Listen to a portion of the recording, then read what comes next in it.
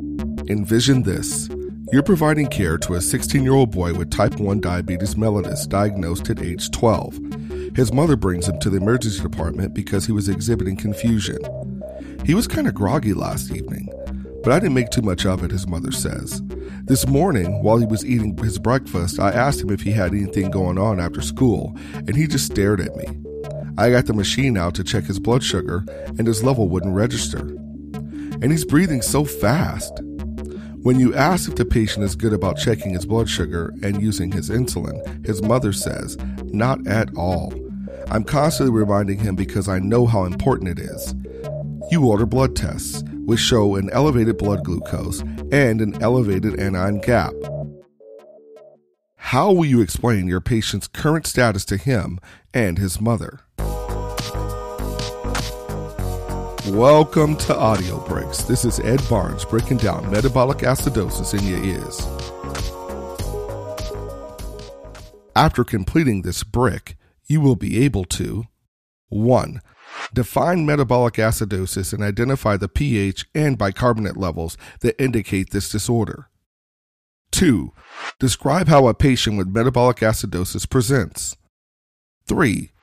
Describe the pathophysiology and common causes of metabolic acidosis and how to calculate the serum anion gap. 4. Explain how to diagnose metabolic acidosis. And 5. Outline the management of metabolic acidosis. Part 1. What is metabolic acidosis? The normal pH of the blood falls within a narrow range, 7.35 to 7.45.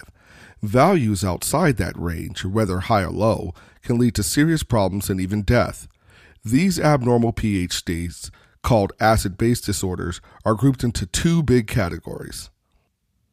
Metabolic acid-base disorders, metabolic acidosis and metabolic alkalosis, are caused by abnormal amounts of non-volatile acid, i.e., an acid other than carbon dioxide, or base in the blood. Respiratory acid-base disorders, respiratory acidosis and respiratory alkalosis, are caused by abnormal amounts of carbon dioxide, a volatile acid, in the blood. Respiratory disorders and metabolic alkalosis are discussed in separate bricks. Here, we will focus on metabolic acidosis. Since normal serum pH is 7.35 to 7.45, we will define acidemia as a pH less than 7.35. Metabolic acidosis is one cause of acidemia, and it lowers the blood pH because of too much non-volatile metabolic acid or too little base. In metabolic acidosis, the pH is low, and the serum bicarbonate is low, and the arterial partial pressure of carbon dioxide is also low. There are many causes for metabolic acidosis, and it is a common complication in patients who are very sick or who have kidney disease. Let's dig deeper to explore the reasons for this. Part 2. How does a patient with metabolic acidosis present?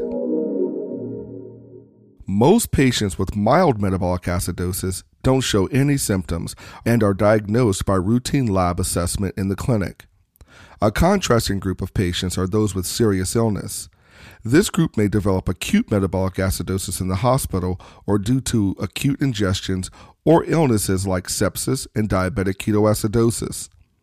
These patients often look very ill due to the underlying condition, with symptoms that depend on the underlying cause of the acidosis. In cases of severe acidemia, a sick patient may present with symptoms directly caused by the acidic serum. For example, there may be very deep breathing as the body tries to compensate for the metabolic derangement by rapidly excreting carbon dioxide, known as Kussmaul breathing in diabetic ketoacidosis. As the pH decreases below 7.10, patients often experience nausea, vomiting, and abdominal pain. Dysfunction of the central nervous system begins with lethargy and can progress to delirium and coma. The most life-threatening consequences of very severe acidemia are cardiovascular collapse from vasodilation, hypotension, and ventricular arrhythmias. Let's stop for a quiz. What finding on presentation is a compensatory effort for metabolic acidosis? Deep breathing is a compensatory effort for metabolic acidosis. Part 3. What is the pathophysiology of metabolic acidosis? Metabolic acidosis usually results from the body making excess non-volatile metabolic acids, like lactic acid or keto acids. Other mechanisms include ingesting substances that are converted to acids, like ethylene glycol or methanol, losing bicarbonate in the stool, like diarrhea, or when a diseased kidney is unable to excrete acid, like renal tubular acidosis. To differentiate these many causes, we first calculate the serum anion gap. How do we calculate the serum anion gap? The serum anion gap is the calculated difference between the serum concentrations of sodium, a cation, and the concentrations of chloride and bicarbonate, both are anions. The blood always has a neutral net charge because the total amount of anions must equal the total amount of cations. Measuring all of these cations is too time consuming, so we approximate the anion-cation balance by calculating the anion gap, using only sodium, chloride, and bicarbonate. You can calculate the anion gap by subtracting the sum of the serum chloride and bicarbonate from the serum sodium. The anion gap normally ranges between 4 and 12 milliequivalents per liter.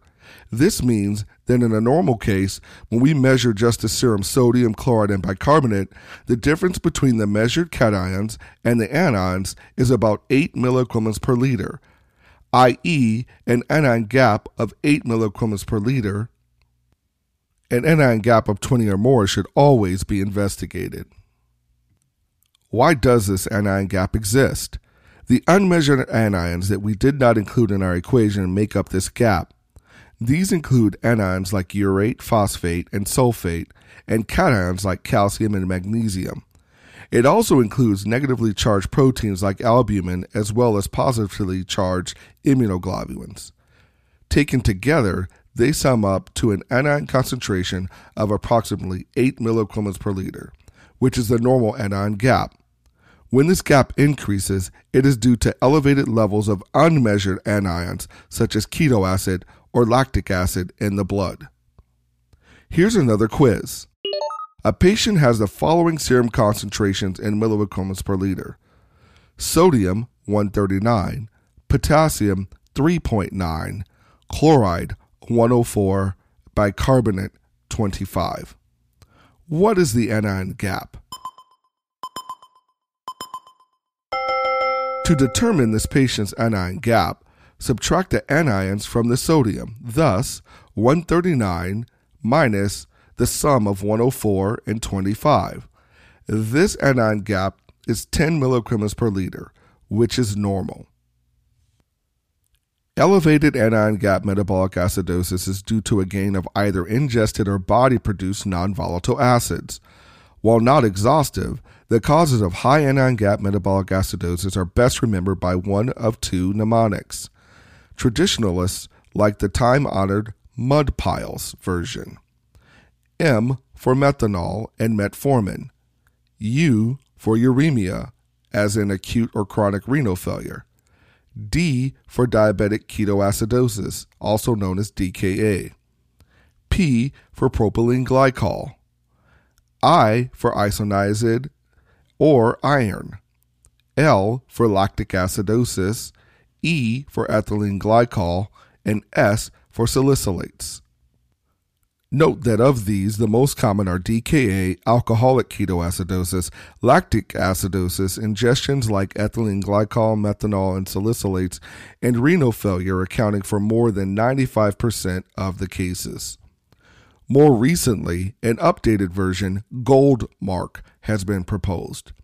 G for glycols like ethylene and propylene, O for oxyproline, like 5-oxyproline, L, lactic acidosis, D for D-lactic acidosis, M for methanol and metformin, A for aspirin, R for renal failure, and K for ketoacidosis, as in diabetic and alcoholic ketoacidosis.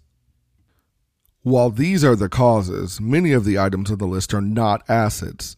It can be helpful to understand the actual acid or the unmeasured ion and why the acidosis occurs, or other clues associated with the diagnosis. For example, with isoniazid ingestion, the acid is L-lactic acid, and the associated diagnostic clues include liver toxicity and seizures. Or ethylene glycol, where the actual acid is oxalic acid that was metabolized by alcohol dehydrogenase and associated with renal stones, urine oxalate crystals, and high serum osmolarity. Salicylates also have L-lactic acid as the actual acid due to an inhibition of the citric acid cycle and is associated with a concurrent respiratory alkalosis, tinnitus, and GI bleeding. It can also be useful to group these by their commonalities. For example, 3 drug toxicities cause lactic acidosis: isoniazid, metformin, and salicylates. Severe chronic kidney disease, usually as the patient approaches dialysis or transplantation, causes reduced filtration of circulating acids and causes uremic acidosis. The ingestion of toxic alcohols, ethylene glycol, propylene glycol, and methanol, also cause high serum osmolarity and will show an increased osmolar gap. The osmolar gap is defined as the measured serum osmolality minus the calculated osmolality based only on sodium, urea, and glucose. The calculation is based on the serum concentrations. Measured osmolality minus 2 times the sodium concentration plus blood urea nitrogen divided by 3 plus glucose divided by 18. A gap of greater than 10 milliosmoles per kilogram is abnormal and suggests the presence in the serum of an abnormal or ingested osmol like ethanol or ethylene glycol. Now, let's discuss the normal anion gap metabolic acidosis. Normal anion gap metabolic acidosis is very different because there is no gain of either ingested or body-produced acids. Instead, the reduction of serum bicarbonate is due to one of the following causes: loss of bicarbonate in the stool, like diarrhea, loss of filtered bicarbonate in the urine, proximal renal tubular acidosis, or the inability of the kidney to secrete metabolic acids, like chronic kidney disease or renal tubular acidosis. Let's look at these causes in more detail. First, diarrhea. This causes loss of both bicarbonate and potassium in the stool, and the patient develops metabolic acidosis with hypokalemia. This is the most common cause of normal anion gap metabolic acidosis. Next, chronic kidney disease. In many forms of chronic kidney disease, also known as CKD, impaired ammoniogenesis leads to an inability to excrete the daily acid load. This is different from the anion gap metabolic acidosis associated with severe end-stage kidney disease. When reduced filtration of metabolic acids increases the anion gap and decreases serum bicarbonate. Finally, the different types of renal tubular acidosis. A dysfunction in acid handling by various segments of the nephron is known as renal tubular acidosis, also known as RTA. Recall that the kidneys are responsible for excreting excess metabolic acids and reabsorbing bicarbonate in order to buffer the serum pH. If the kidneys fail in either of these tasks due to disease, excretion of acid fails, and or bicarbonate will be lost in the urine, resulting in a normal anion gap metabolic acidosis. There are 3 types of renal tubular acidosis: distal, or type 1, proximal, or type 2, hyperkalemic, or type 4. Hyperkalemic RTA, or type 4, is the most common RTA and is characterized by an increased serum potassium level, hence the name. The acidosis is caused by defective ammonia production in the proximal tubule, which leads to decreased secretion of ammonium, leading to decreased urine buffering and reduced acid excretion. Also recall that during ammoniogenesis, a new bicarbonate is generated by the proximal tubule. That's why type 4 RTA, with limited ammonogenesis, the serum bicarbonate falls. Ammonia, its secretion is inhibited by hyperkalemia, the underlying cause of this RTA. Why would the patient be hyperkalemic? The most common cause of chronic hyperkalemia is low serum aldosterone, or blockade of aldosterone receptors. This can be due to adrenal dysfunction, inhibition of the renin-angiotensin-aldosterone system by drugs like angiotensin-converting enzyme inhibitors or spironolactone, low renin levels often seen in patients with diabetic kidney disease. The acidosis is usually mild, bicarbonate 18 to 20 milliequivalents per liter, because the distal nephron, with its proton secretion mechanism intact, the urine pH should be appropriately acidic, less than 5.3, in the presence of systemic acidosis. Proximal RTA, or type 2, is caused by defective proximal tubular reabsorption of bicarbonate. In normal physiology, the proximal tubule reabsorbs the largest amount of bicarbonate, facilitated by the enzyme carbonic anhydrase. When this fails due to disease in the proximal tubule or inhibition of carbonic anhydrase by medications, excess bicarbonate is excreted into the urine. Also, potassium is lost in the urine along with the bicarbonate, so patients are hypokalemic as well. Proximal RTA may be caused by the drug acetazolamide, which inhibits carbonic anhydrase, as well as by other drugs and toxins. It is also seen in some cases of multiple myeloma when excess filtered immunoglobulins are reabsorbed and damage the proximal tubule. The acidosis is mild with typical serum bicarbonate levels of 18 to 20 milliequivalents per liter because the distal nephron with its proton secretion is intact. The urine pH should be appropriately acidic, less than 5.3, in the presence of systemic acidosis. However, the urine may become alkaline after ingesting bicarbonate, since some of additional filtered bicarbonate will escape proximal tubule reabsorption. In Fanconi syndrome, there is complete proximal tubule dysfunction, causing a proximal RTA, but also the appearance of glucose, phosphate, and amino acids in the urine due to poor reabsorption. It is caused by multiple myeloma, among other reasons. Distal RTA, or type 1, is caused by collecting duct type A intercalated cell dysfunction. The damaged intercalated cells do not adequately secrete hydrogen ions into the urine, so metabolic acidosis develops. There is usually hypokalemia as well, since these cells exchange potassium for hydrogen ions. Renal stones are sometimes seen, caused by high urine calcium and low citrate in the urine. Citrate normally inhibits stone formation. Distal RTA is caused by chronic interstitial kidney disease, but also by amphotericin B, lithium, lupus, Sjogren's syndrome, and amyloidosis. Unlike the other RTAs, the acidosis can be severe, with serum bicarbonate levels of 12 to 14 milliequivalents per liter. Also, unlike the other two types of RTA, the urine pH is usually greater than 5.3 because the urine is not adequately acidified by the damaged alpha intercalated cells. To review, here are the findings associated with each type of RTA and some common etiologies. The type 1 RTA, also known as distal RTA, presents with hypokalemia, a very low serum bicarbonate around 10 to 14 milliequivalents per liter, and an elevated urinary pH greater than 5.3. The common etiologies include chronic tubulointerstitial nephritis, amphotericin B, lithium, lupus, Sjogren's syndrome, and amyloidosis. The type 2 RTA, also known as the proximal RTA, presents with hypokalemia, a modestly low serum bicarbonate around 18 to 20 milliequivalents per liter, and a low urinary pH less than 5.3.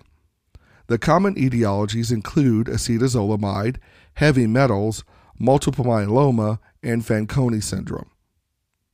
The type 4 RTA, also known as the hyperkalemic RTA, presents with hyperkalemia, a modestly low serum bicarbonate around 18 to 20 milliequivalents per liter, and an elevated urinary pH greater than 5.3. The common etiologies include diabetic kidney disease, spironolactone, and hypoaldosteronism. We can summarize the physiologic effects of metabolic acidosis as follows. pH decreases. The partial pressure of carbon dioxide decreases. Bicarbonate decreases. In metabolic acidosis, the bicarbonate decreases, lowering the pH. But why does the serum partial pressure of carbon dioxide also drop? This is known as respiratory compensation. Here, the brain's respiratory center responds to low blood pH by increasing ventilation and increasing carbon dioxide excretion in the lungs. This helps correct the pH toward normal, but it never actually gets all the way back to normal. If you see low bicarbonate with an elevated partial pressure of carbon dioxide, this instead suggests a mixed acid-base disorder, where this normal respiratory compensation is overridden by hypoventilation caused by a concurrent respiratory acidosis. For example, opioid overdose. Let's pause for a quiz. What is the mechanism of RTA type 4? Low serum aldosterone effect causes hyperkalemia, which inhibits ammonogenesis. Without ammonia, the kidney cannot excrete a sufficient amount of hydrogen ion. Part 4. How do we diagnose metabolic acidosis? There are a couple of things we can use to make a diagnosis once the history suggests a risk for metabolic acidosis. For example, a sick patient with a history of diabetes, kidney disease, or ingestions. A rapid or deep respiratory pattern is one of the best clues to acidosis. Also look out for other clinical signs suggestive of the underlying cause of the acidosis.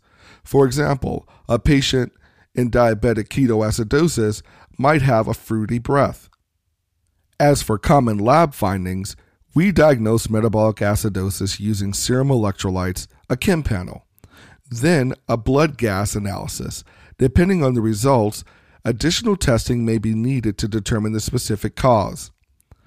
The general approach is first to determine that the patient has a low serum bicarbonate level on routine serum electrolytes. This would then prompt an arterial or venous blood gas analysis, which would show low pH and low bicarbonate, as well as determine the anion gap from the electrolyte panel. If the anion gap is high, clinically evaluate for mud piles etiologies.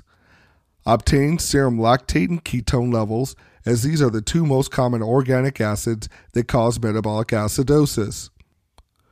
Serum salicylate levels are widely available and should be ordered if there is adequate clinical suspension. For example, concurrent respiratory alkalosis or a reported overdose attempt. Specific toxicology assays for the toxic alcohols are not widely available, but an elevated serum osmolar gap may provide an important clue that ingested methanol or ethylene or propylene glycol is the cause of the metabolic acidosis. If the anion gap is normal, clinically evaluate for diarrhea, CKD, and RTAs. Few labs are as helpful as a careful clinical history at identifying the etiology of the acidosis. However, you should always check the serum potassium. If potassium is low, the patient may have diarrhea or proximal or distal RTA. If potassium is high, the patient may have hyperkalemic or type 4 RTA. Here's another quiz. What is used to diagnose metabolic acidosis? Serum electrolytes and blood gas analysis are used to diagnose metabolic acidosis. Part 5. How do we manage metabolic acidosis? The treatment of high anion gap metabolic acidosis is mostly targeted at the cause. For toxic ingestions, for example, salicylates or metformin, give the patient saline to increase renal flow and excrete the toxins. However, if there is a concurrent renal failure and low urine output, patients may need dialysis. For methanol, ethylene glycol, and propylene glycol toxicity, the conversion of alcohols to toxic acids can be blocked by using fomepizole, an inhibitor of alcohol dehydrogenase.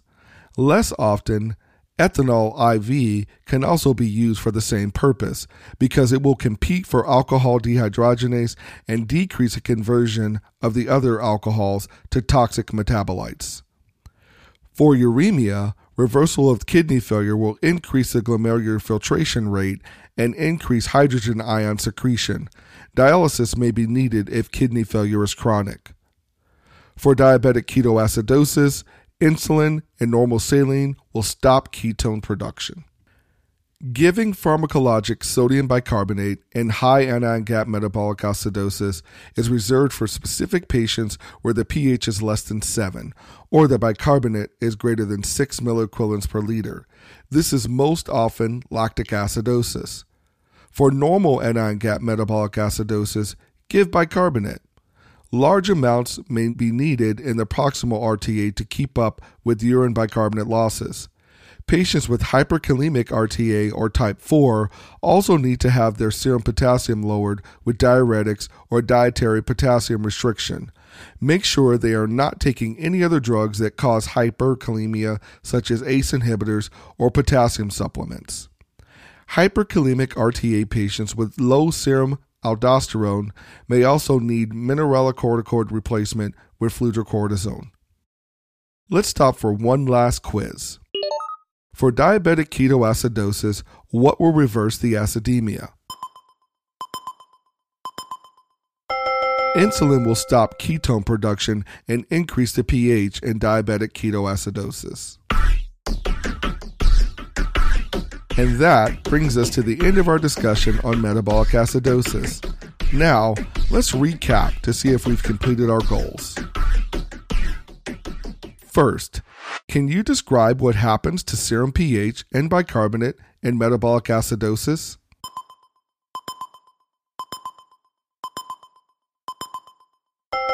The serum pH declines as a result of a decline in the serum bicarbonate. Next, are you able to describe how a patient with metabolic acidosis presents?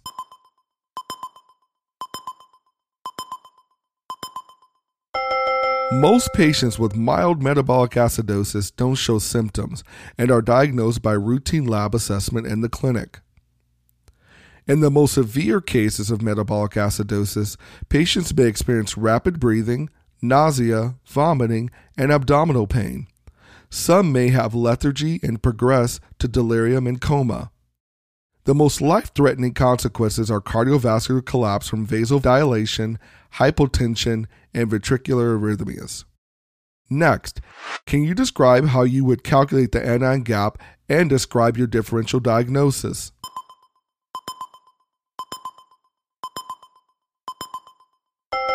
You can calculate the anion gap by subtracting the sum of the serum chloride and bicarbonate from the serum sodium. Remember mud piles as your differential diagnosis. M for methanol or metformin. U for uremia. D for diabetic ketoacidosis. P for propylene glycol. I for isoniazid or iron. L for lactic acidosis. E for ethylene glycol. And S for salicylates. Next, can you name the 3 major causes of a normal anion gap metabolic acidosis?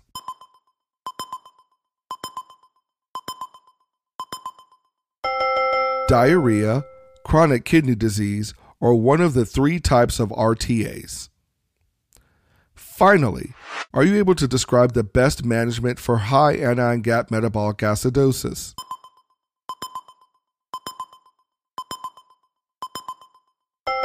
The treatment of high anion gap metabolic acidosis is mostly targeted at the cause. For example, for diabetic ketoacidosis, insulin and normal saline will stop ketone production. And that's it. Armed with your newfound knowledge on metabolic acidosis, let's get back to the patient from the beginning of the episode. You are providing care to a 16-year-old boy with type 1 diabetes mellitus with poorly controlled diabetes, grogginess, and is breathing rapidly. You order blood tests which show an elevated glucose and an elevated anion gap. How will you explain your patient's current status to him and his mother?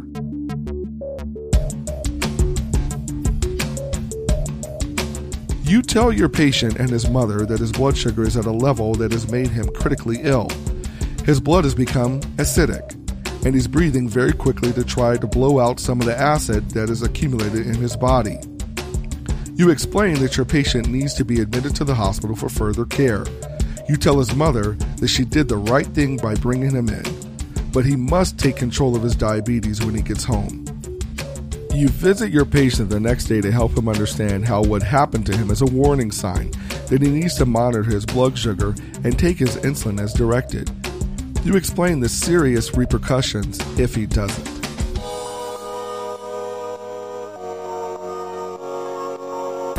And that's it for our show. Make sure to like and subscribe if you like what you hear, and remember, your feedback helps us improve. You can enjoy the full Brick experience online at www.usmle-rx.com, complete with illustrations, questions, flashcards, and active learning. So go check that out if you haven't already. Until next time.